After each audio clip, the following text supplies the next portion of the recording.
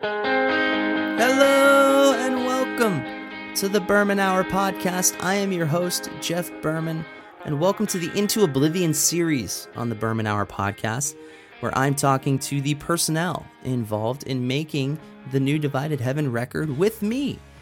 The new Divided Heaven record is called Oblivion, hence the Into Oblivion series moniker. Oblivion comes out on February 4th, 2022 on AF Records in North America and Gunner Records in Europe, and you can pre-order this record now by going to dividedheaven.com. Now, normally, the Berman Hour podcast is a fan-supported and listener-supported podcast with some additional help from a sponsor. Primarily, we've had New Wave Flow State Coffee as a sponsor for the last year and a half. But we're taking a little break from that now to focus on the new record, to focus on this wonderful personnel that made the record with me, and all of the great work they're doing in their own musical endeavors as well. So that being said, if you are inclined to help out the Berman Hour podcast with some production costs, there is a link, an Acast link. Acast is our digital distributor. An Acast link at the bottom of the podcast description on whatever app you are listening to this podcast on currently. You click on that link, it sets up through the PayPal thing, and you can throw some cheddar if you're so inclined. Personally, I would prefer that you just pre-order this new record because I am damn proud of it. Worked with some great people, as you're going to hear throughout the rest of this series, and that's pretty much it. Thanks as well to punknews.org for partnering with me in this podcast series. I can tell that the commenters on punknews.org are having a field day with me getting so much coverage, but sometimes you just gotta be the squeaky wheel, you know what I'm saying? Beginning of the End, the new Divided Heaven single, Beginning of the End, which was produced by Frank Turner, came out last week, and the shortest song I've ever released, for sure.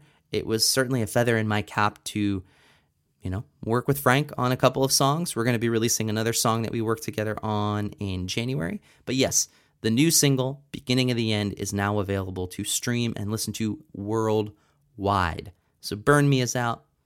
Beginning of the End is out, and there'll be some more stuff before the record comes out. I don't want to get into it yet, but my guest this week is Randy Moore. You know him from the Moore Family Band, from Get Married, from Decent Criminal. He's played in Tiny Stills. I feel like he's always filling in, and I always wanted him to play in Divided Heaven, but the timing never worked out until I was like, you know what, Randy? I got this song. You should shred a Randy Rhoads style guitar solo on this song. And he did. He recorded the guitar solo on a song called Oblivion, the title track for the record, and it's amazing. I can't wait for y'all to hear it. But in the meantime, enjoy my conversation with my friend Randy Moore. Let's get it.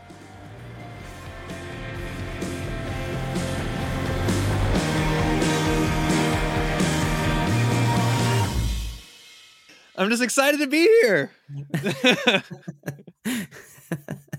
You're like Akeem in Coming to America. I am very excited to be here. I'm very excited. Yeah. How are you, man? I'm good. How are you doing? I'm good. How's dad life? It's the best. It is the best. It's not good for it's not good for keeping plans, keeping my podcast interview schedule proper.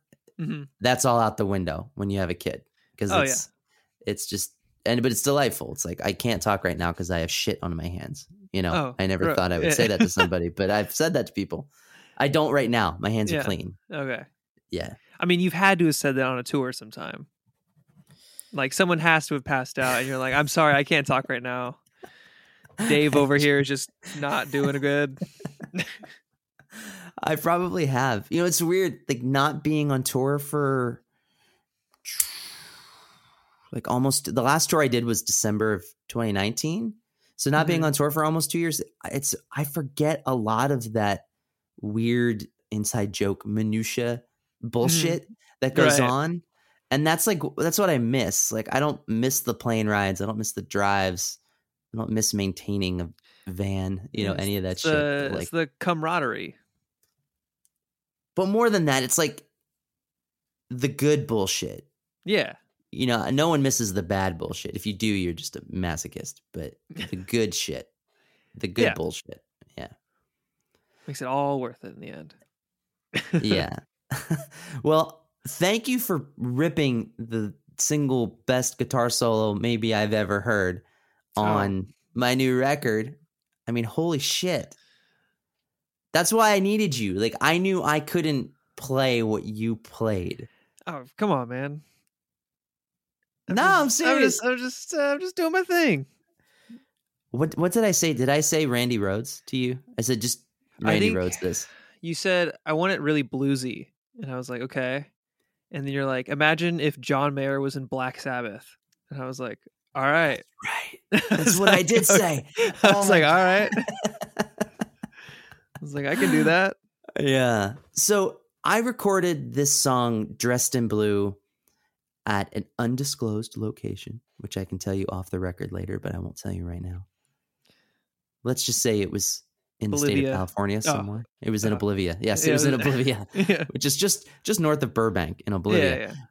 But I recorded this song for the previous Divided Heaven record, Cold War, and it didn't make the cut. And it didn't make the cut because it was long and uninteresting. Mm-hmm. And then my producer, Charlie Stavish, and I went back and kind of revisited it. And I ended up writing some new words. I ended up throwing on some harmonies. We ended up kind of adding some stuff. We ended up using the technology that everybody used to kind of trim a little bit of the fat while still keeping it that weird, very off-kilter Divided Heaven sort of version of Black Sabbath, right? Which is very off-brand for us. Right. But there was this point at the end of the song where I just kind of envisioned the ending carrying on its own thing until the lyrics came in. And it's one of those things, it's hard to see the forest through the trees, they say. Mm-hmm. When we tracked it, everything kind of made sense. But years later, listening back, it just felt like it dragged on. And that's when I knew there had to be a different part. And, this is the last song on Oblivion. So there's already been, well, what do we do here? We do a noise solo. What do we do here? We add some synths. What do we do here? So I was like, the last song on the record, I need someone to just rip a fucking guitar solo. Just fucking rip it. And you were the first person that came to mind, and you said yes. So thank you for that. Oh, of course. Thank you for asking me to do it. I mean, I've been a Divided Heaven fan since we've met. 5 years ago? Yeah. Whenever we played that first Art Boutique show. But yeah, I was living in Orange County and I had Pro Tools all set up, and you're like, just send me over whatever you got, and started going back and forth, and you're like, all right, cool. Yeah, I think you gave me two options, and then it wasn't a matter of which one I liked better. It was just I worked with Charlie Stavish, which one fits better, right? And then we kind of lined it up, and I think it was the first one. So was that just like the first two takes that you had done, or had you done a few warm ups? Are you that good? No, I'm not that guy. I'm not the guy who's like, that's it, you get two, or you pick one. I definitely jammed on it and saw what I was liking, what I didn't like, and honed in on stuff that I liked more. And whenever I'm working with someone like that, I always make sure that like they're stoked on what they want, because like I could think it's the best guitar solo in the world, but it's your record, so if you don't like it, then I don't care. So yeah, I was just seeing what kind of vibe you wanted to go for, and once you were like John Mayer and Black Sabbath, I was like, all right, got it. It's interesting. Yeah, it's interesting when you kind of use those bullshit mile markers to describe something to somebody, where it ends up kind of making everything complete. And by that, I mean, this record should have been recorded maybe in 2 studios over the course of 6 months, depending on finances and availability. But because of the pandemic, everything changed, and I had to do so many things remote. And instead of working with 1 or 2 producers, I worked with 4, and it just like everything kind of multiplied. But keeping everything contained, or kind of on track, I should say, allowed for a lot of creativity that I feel like wouldn't have been on the record had we wouldn't have been in a pandemic, and I would have just recorded the record like I recorded the last 2 or 3. So having you play what you played at the end of the last song on the record, it got me thinking about what's next. And so I think people who know my catalog, like every record sounds different, and that's on purpose. Like I don't want to repeat myself or beat a dead horse. Mm-hmm. But I think like just the little things that you added in that solo, especially at the end, it kind of like it sets the stage for a perfectly blank palette for whatever Divided Heaven does next, which is awesome.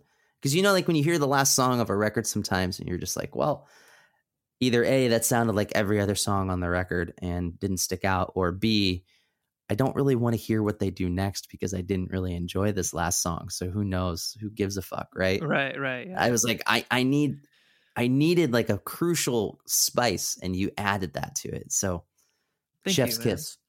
Oh, Yeah.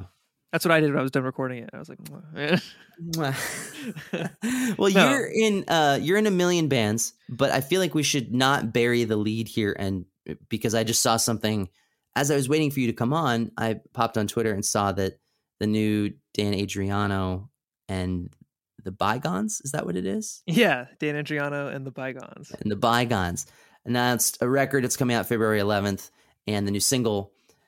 And you're on this fucking record, right? Yeah, me and my brother were on this record. Dylan Bucko. Oh my goodness. Dylan the Bucko. The one. How did that come to be? Starting with one of the mini bands.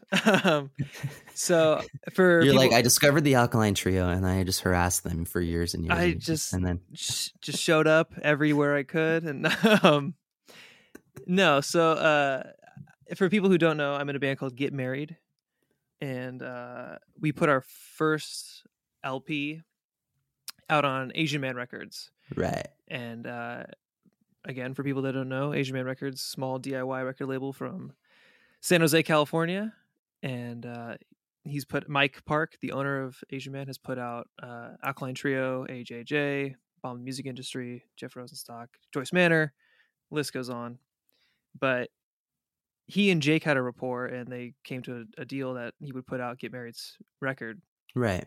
And that was like a split with Wiretap Records, right? Or like a co-release or whatever? Yeah, because I think Rob and Mike worked together on releasing that. So shout outs to both of them for taking care of us for releasing that record. Just getting to know Mike through that, I would always like harass him for like stories about Skiba and Dan and like tour stories and stuff. And he was like, all right, I get it. Like this guy's a huge fan, right? So, but yeah, after a while, he would ask me to like do more Asian Man errand stuff. Like at one point I was transferring all of the merch from the Misfits show in LA to the Alkaline Trio show in San Diego a while ago. So I was like moving up the social ladder in Mike Park's eyes of doing errand boy stuff. But eventually the pandemic hit, and then once stuff started opening up, he asked if I wanted to like come in and start volunteering and like packing up records and stuff. So over the past, I would say, year and a half, he and I have gotten pretty close and helping out with Asian Man and making sure that boat is going. And eventually he was talking about Dan wanted to record an acoustic EP with Mike. And Mike was like, I don't know why he wants me. I don't know why he wants to do this. So, but Mike would come over to my house and we would like do some like acoustic tracks and record some stuff, send it over to Dan. And I was like, this is cool. Like I'm working on something that Dan Adriano is going to be a part of. And then after a month, I didn't hear anything. And I was like, all right, I guess that didn't happen. And I was kind of bummed. But a couple weeks later, Mike's like, so I'm talking to Adriano and I'm convincing him to fly out here to work on a record from Florida to San Jose to record at District Recording, where a lot is that in San Francisco? It's in San Jose. It's San Jose, okay. So like I'm 15 minutes away from the recording studio. And I was like, if he wants to come, I'll play guitar. And he's like, I've already volunteered you. Like, you're going to play guitar and your brother's going to play drums. And I was like, oh, all right. So I remember the idea being like thrown out. And it's one of those moments where you're just like, if it happens, cool. And if it doesn't happen, you know, at least I had like the opportunity. At least he knows my name, right? Right. But then I woke up one day and it's an email from Dan being like, hey guys, so I have these 5 songs. Here's the demos. Let me know what you guys think. Stoked to be out there in February. And I was like, whoa. So yeah, so basically through Mike, my brother and I met Dan and we got in a studio together. And then after we worked on those 5 songs, he was like, I have more songs. And we're like, let's keep going. So Yeah, like was his initial plan to just do a fucking EP? I don't really know what his initial plan was, but Yeah. he had some songs in like demo form, and he came out. I mean this is gonna make me sound like an asshole, but I think when somebody says you should play with this guy, you don't always have the highest hopes. So my brother and I were like, all right, let's jam. He was like, okay, these guys can like actually play, and that's Yeah, like, I'm sure you exceeded his expectations. oh, come on, dude. No, Nah. no, we got along great, and we just started talking about like stuff we were into, and he's a huge classic rock guy. So half the record was spent us jamming on like Edgar Winter's Frankenstein or Tom Petty's American Girl, or I Yeah. think we jammed like the Beatles at half the time. Like, Oh my goodness. it was just like us getting to know each other more during that process of like writing new songs together. And he would be like, I have this verse and this chorus. What do you think we can do? And we just jam on it. And then he'd be like, give me 5 minutes. And we'd leave the room and he'd come back and have more. And every day we'd walk in and he'd be like, all right, here's the new song for today. And then we just start tracking it. How many tracks is the record? Tracks 10 songs. Okay. Yeah. Nice. Excellent. That's so fucking cool. That is Thanks, a great man. story. Thanks, man. Yeah. I think it's pretty cool too. Like, Are there plans for you and your brother to tour with him for that record? yeah. So the video for Dear Darkness, the title track of the record, just came out. And we actually did that video like 2 weeks ago. Okay. So the turnaround time was pretty quick, and we were talking about some details of touring this record once it gets finally comes out. Nice. Hell yeah. Stoked. That's awesome. Well, I saw recently you were playing with Decent Criminal as well. Playing with Decent Criminal too. They were a great band, but like I gotta add, like you were the third guitarist in that band. Yeah, I don't know like, why. Why are you not just like replacing somebody? Like I'm gonna say it. Like if you join a band on guitar, chances are that you, Randy, are better at guitar than at least like 7 out of the 10 dudes. I would say. Like, so are people like, oh, we don't want to kick out our homie, but we do need a better guitar player. Well, let's just add Randy on top of it. Like, how does that work? Where it's like, we definitely need a third guitar player. Because that seems so over the top, right? Yeah, but it's sick. Iron Maiden, they got 3 guitar players. Boston. That's true. But initially, Get Married was playing in Long Beach, and Hunter from Decent Criminal was out there because our friend Sam from Melted and Side Eyes was playing drums for us. And they were friends, and he came out and we started talking. And then the next day he was like, hey man, this was like beginning of 2020. So this is like January 2020. Yeah. And he's like, hey man, like our guitar player can't go to Europe this summer. Do you want to like come on? And I was like, I'm super down. Yeah.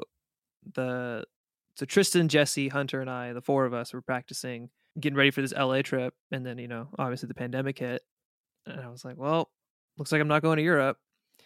And once stuff started opening up, Hunter, I guess, was talking to everybody. And they're like, let's just ask Randy to keep playing with us. Because I don't know why, but I'm just like, hell yeah. But good for you, man. Hey, an opportunity presents itself. I'm gonna take it. Well, so are you in that band? Yeah, we're talking about it. We've discussed it a lot. Yeah.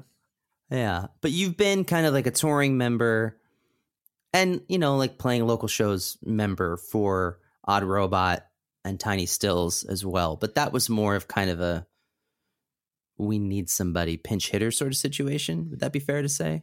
Yeah, hired gun kind of situation. Yeah.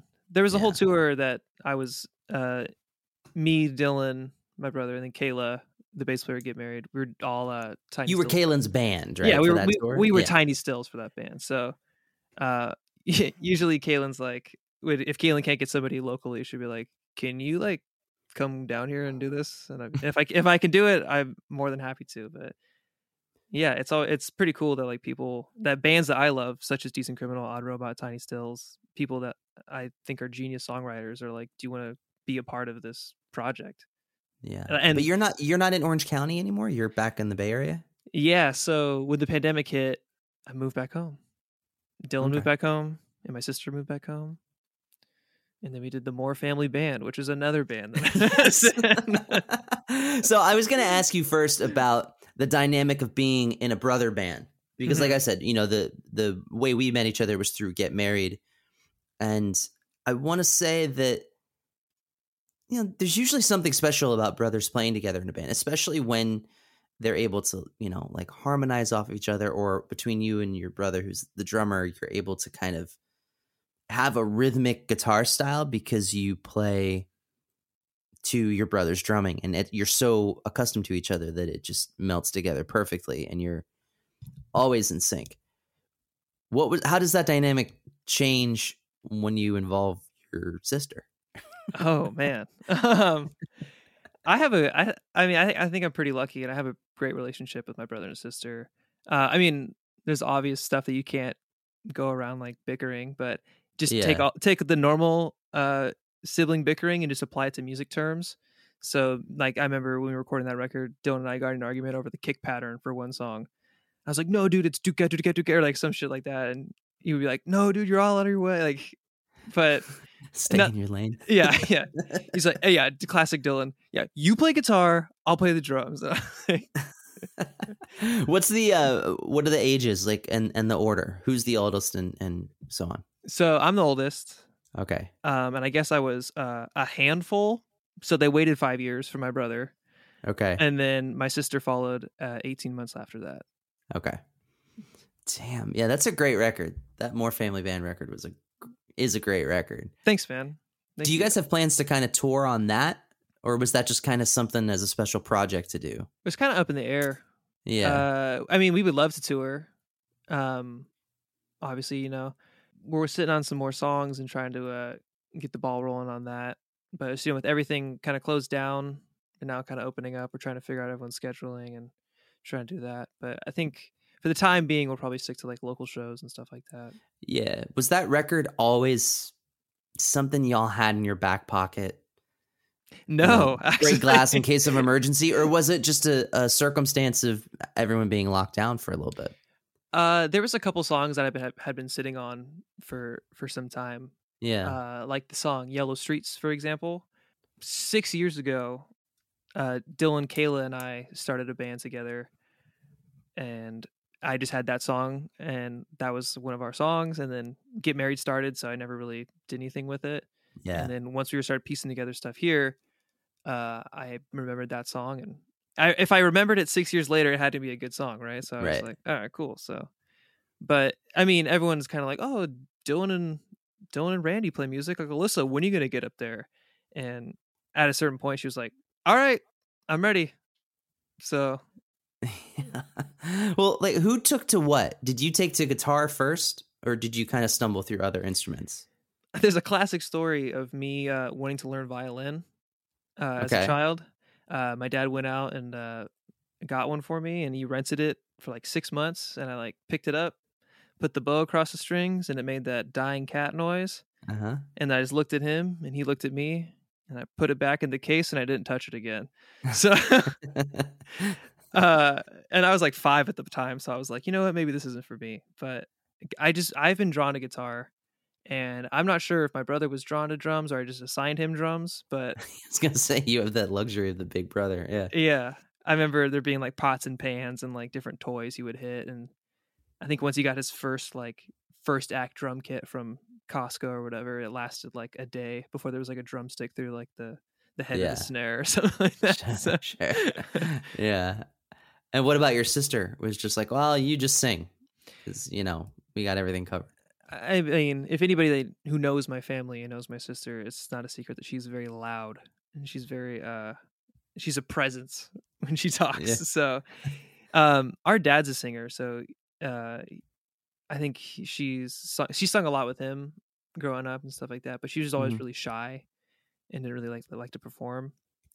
But once the opportunity came up, I was like, Alyssa, you want to do this for real? Because she's never been in a band or played a quote unquote show. Yeah. So I guess this would be a question for her, but I'll ask you because I'm curious of your opinion as an outsider watching her do what she needs to do in the vocal booth or it could have been your bedroom closet, wherever you guys recorded that fucking record.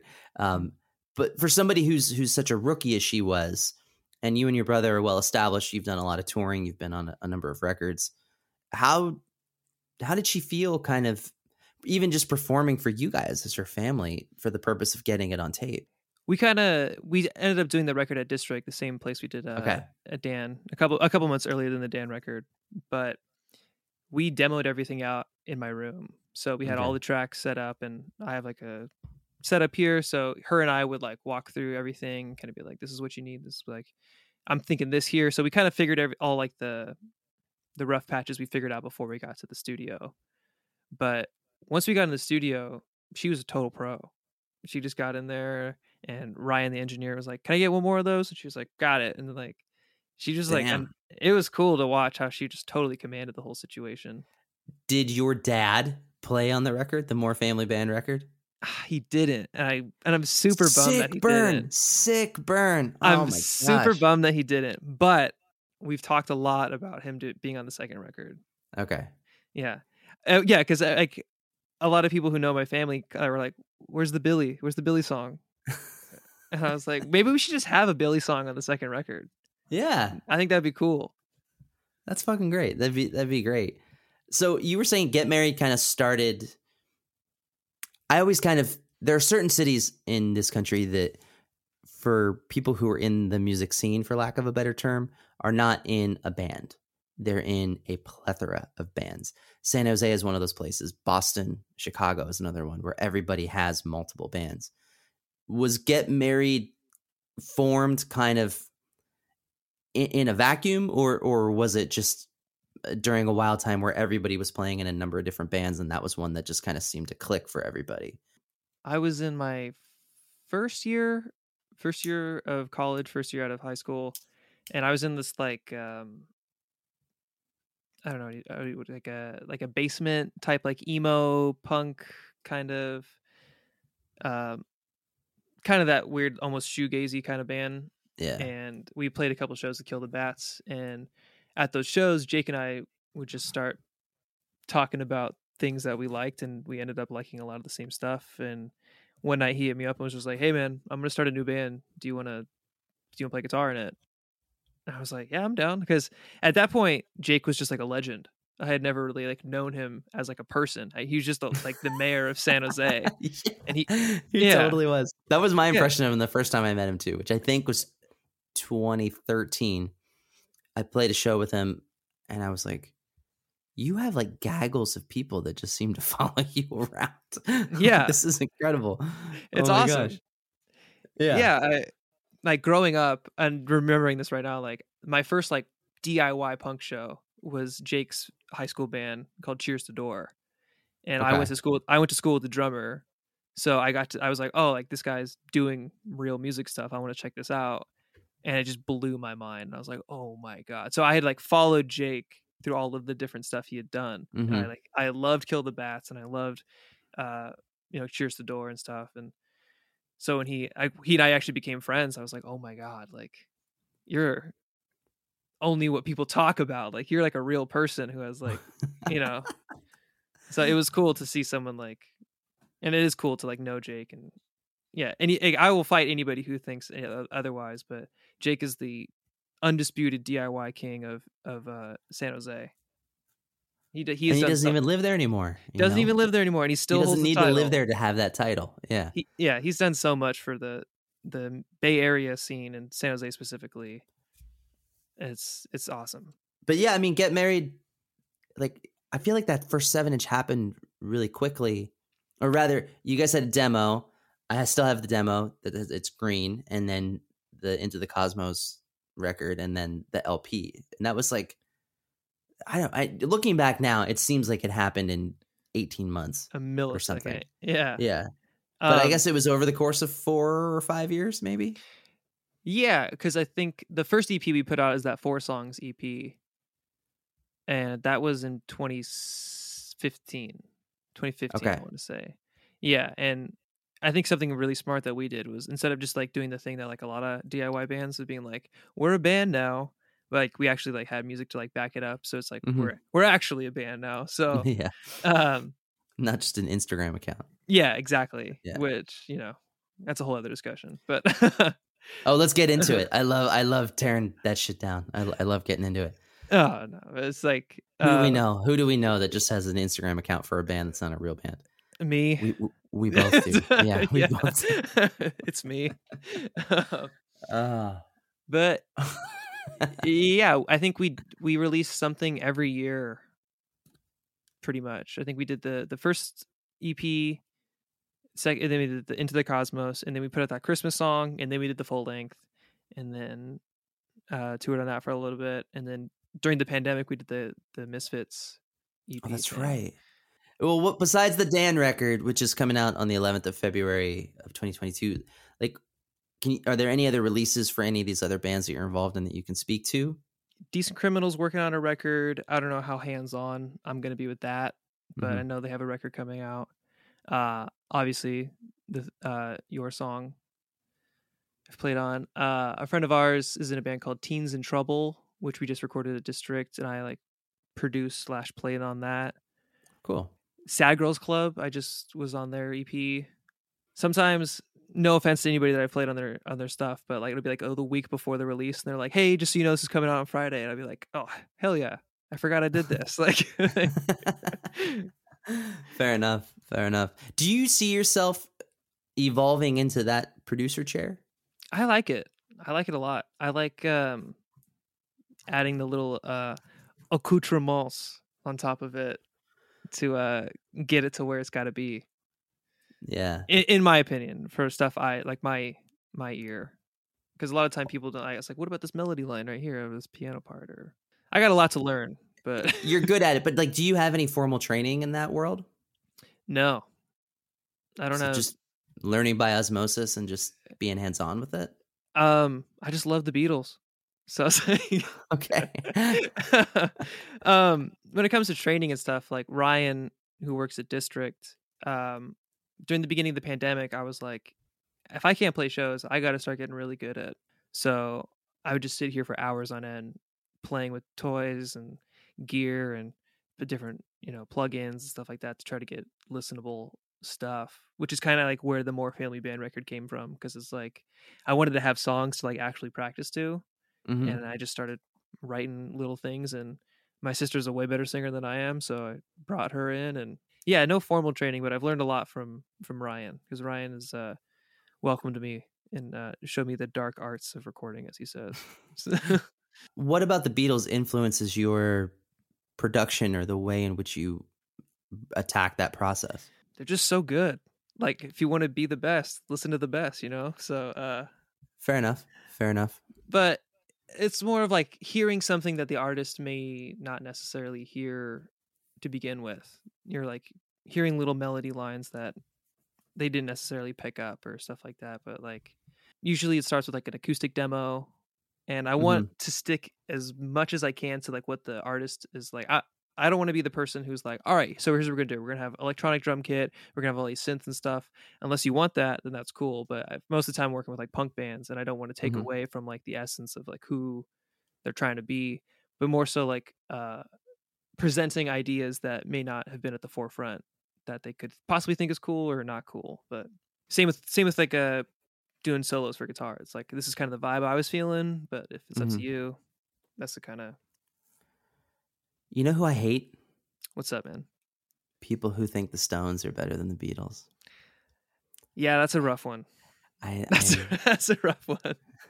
I'm not going to equate them to Trumpers, but like they're in that arena. Ooh, this is a hot take.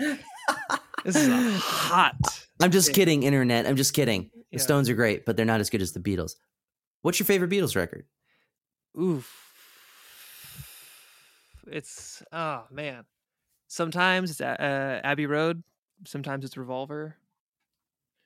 It's tough. Sometimes it's like the first record, Please Please Me. Like, it's all depends on the day, Yeah, I agree. I think if I had to, up against the wall, I had to pick one to be Sgt. Pepper's. I see, another amazing record. But it's interesting you say Abbey Road. That's one that Because the B-side on that record, the way all the songs, the kind of medley at the end of the record, everything, Golden Slumbers, it kind of, I don't know. I believe that certain songs have an ability to, a great song can give you tinglies in your spine or give you goosebumps or make the hair stand up on the back of your neck, whatever idiom you want to throw at it, right? A great song can do that. I feel like there are certain songs that tap into our DNA as human beings.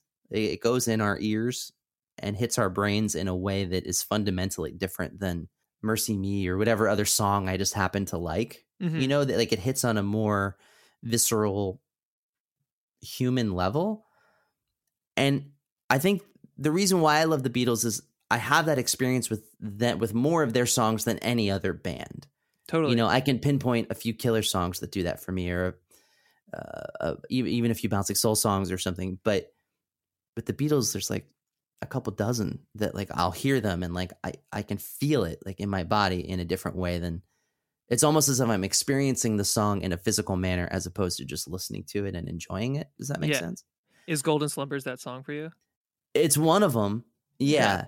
But I think part of the magic of it is that it's so, it's kind of cut off at the sweet spot before it goes into She Came In Through the Bathroom Window or whatever comes next. Yeah. It's like it's so good to being perfect, but like if it was actually perfect, it would kill me. Like it'd be that good. It'd be like the ultimate hit. All right. It's that vocal performance. Yeah. It's that vocal performance. Yeah, I could talk about the Beatles for a long time. Start a new podcast, just you and me talking about the Beatles. I'm down. Okay. I am down. I have a new baby, as you know. He's 4 months old now, and from the first day that he was born, when he was crying, and especially when he was a newborn, I would just look at his mouth while he was crying, and it looked like robotic. It was really strange. But I would just close your eyes and I'll kiss you tomorrow, and he would immediately stop crying. And it's still, knock on wood, it still fucking works, right? The genius of the Beatles. Yeah, you know whose songs don't do that to him? Divided Heaven songs. Can't do it. He doesn't give a shit. Try singing "Gimme Shelter." Yeah, see if that will shut him up. Yeah, Sympathy for the Devil. Get out of here. Yeah, I thought you'd be like, fuck out. They'd be like, yeah, I put "Shout at the Devil" on, and now he's great. Yeah. He does like the rhythm. There's just it wasn't a hit, but it's not totally a deep cut off of Theater of Pain called "Louder Than Hell" by Motley Crue, and it has this kind of like boom, boom, boom, boom rhythm that, like, if you hold a baby at that and you just kind of rock them like that, it calms them down too. So it doesn't work as well, because they're singing about violence and Motley Crue stuff. Their lyrics aren't very good anyway. So yeah, but I just kind of do the phonetics for that song, like. But yeah, something about the Beatles, man. Or I released In My Life. I had done that as I was commissioned to do a cover of that song, and I ended up releasing it as a single for a great cause for some progressive politics here in my new hometown. And I play that song for Thaddeus too, and it works. There's something about the Beatles. There's an intangible. Paul McCartney likes to remind Mick Jagger that they wrote Rolling Stones' first hit, right? Yeah, their first number one. Mm-hmm. Isn't that? Someone correct me if I'm wrong, but I think that's. We'll just go with it. Go with it. It's a podcast. They can't talk back to us. There's someone screaming in their car right now. They're like, "Oh, you're so dumb!" Like, yeah. Well, maybe we'd pay more attention if the Rolling Stones were actually a great band, but they're not. They're just good. They're good. Okay. Rolling Stones are a great band. You can fight this battle. I'm not going to participate, but. Your words, not mine, Randy. Your words, not mine. Oh, shit. All right. Something that you were doing, I think in the beginning of the pandemic, we were all kind of flailing chickens without our fucking heads. Like, it was like we were going through like attention withdrawal. So we were all throwing all this shit on Instagram Live or whatever. But you were doing these like interesting solos or just playing specific riffs from 80s bands. And I want to say that you were doing the solo from Mr. Crowley, and I was just mesmerized by that. Is that an era of music that you really gravitate to? Yeah. My mom has been a huge influence on like the type of music that I like. And she grew up doing 80s metal stuff. And that's like, I remember getting dropped off to school listening to like Metallica's Black Album, which, you know, isn't necessarily the 80s, but, you know, that era. Or like Scorpions or Whitesnake or Van Halen or AC/DC, you know, like stuff like that, you know, Ozzy Osbourne. So I just thought that was the coolest shit in the world. Like, how can you listen to Mr. Crowley and not think that's like the coolest song in the world? You know, it's perfect. Like, Ozzy is as an icon, he's a god. He's like the coolest singer in the world, and like he's just rock and roll. And like Motorhead was another one, because I feel like in the 80s metal still was like melodic, you know. It was still blues based still, but like, you know, everyone wanted to be like the hardest band but still have like pop sensibility. Like if you listen to like No One Like You by the Scorpions, that's a pop song, you know. Realized I really liked that, and at some point in my life I mistook what I liked about metal, and I thought I liked the more gnarly aspects of it, but when I realized it, I was like, no, this is just good melodies. So that's when I kind of like, at a certain point, I was like, I didn't like any metal band after, you know, 94 or whatever. So that's kind of like when I stopped shifting to more pop centric stuff, you know. But yeah, to go back to it, that era of 80s metal, I think, is the coolest thing in the world. Yeah, you're right. Like that was when metal still was focused on pop hooks and pop sensibility, and because then like the grunge era starts coming in, and Alice in Chains, and I'm talking as if I lived through it, but you know, I was not even thought of when something was going on. So wait, how old are you? I don't mean to date you, but I gotta know. Oh, I am 26. I was born in 1995. Oh my God, you're a baby. That's what I tell myself. 26. Oh my God, I thought you were older than that. So you're 26. Yeah. God damn. So I was 14 when you were born, if my math is correct. No, I was 13. My math was not correct. Oh my goodness. So tell me, like, where would you pinpoint your style as a guitarist? My whole MO has just been like, learn as much as you can from people you like, and if you like this, learn as much as you can about it. If you don't like it, don't worry about it. Like sweet picking, I think it's cool and it goes with the metal thing, but I just never wanted to learn how to do dumb stuff like that. Yeah. Not okay. If you can sweet pick, I'm sorry. I'm really jealous that you can sweet pick, but yes, it's just not for me. But who are some of the players that you loved and you think were your influences? Off the top of my head, it's got to be Ace Frehley from Kiss, Jimmy Page from Led Zeppelin, and Kirk Hammett from Metallica. Those are the three that like really solidified. And they're all like, if you break it down, they're all blues guitar players. Yeah. And they're all, you know, pentatonic scale shredders, but there's just so much, especially with Jimmy Page, there's just so much style and like swagger to his playing. Mm-hmm. I just think it's the coolest thing. And nothing's better than just like ripping some like Led Zeppelin-esque solo over some like 12-bar blues thing. And like that's my bread and butter. But you know, but people that like had melody to their playing, you know, and people that had like hooks, and like you can sing the solo to Stairway to Heaven, you know, and it's not just like wailing just for the sake of wailing. It's like adding to the song. Oh man. Well, we look forward to everything that's happening. We know for sure this Dane Adriano record is going to be fantastic. And thanks for coming on the podcast, man. I really appreciate it. And thanks for playing on my fucking record. Dude, thanks for having me, and thanks for asking me to be on the record.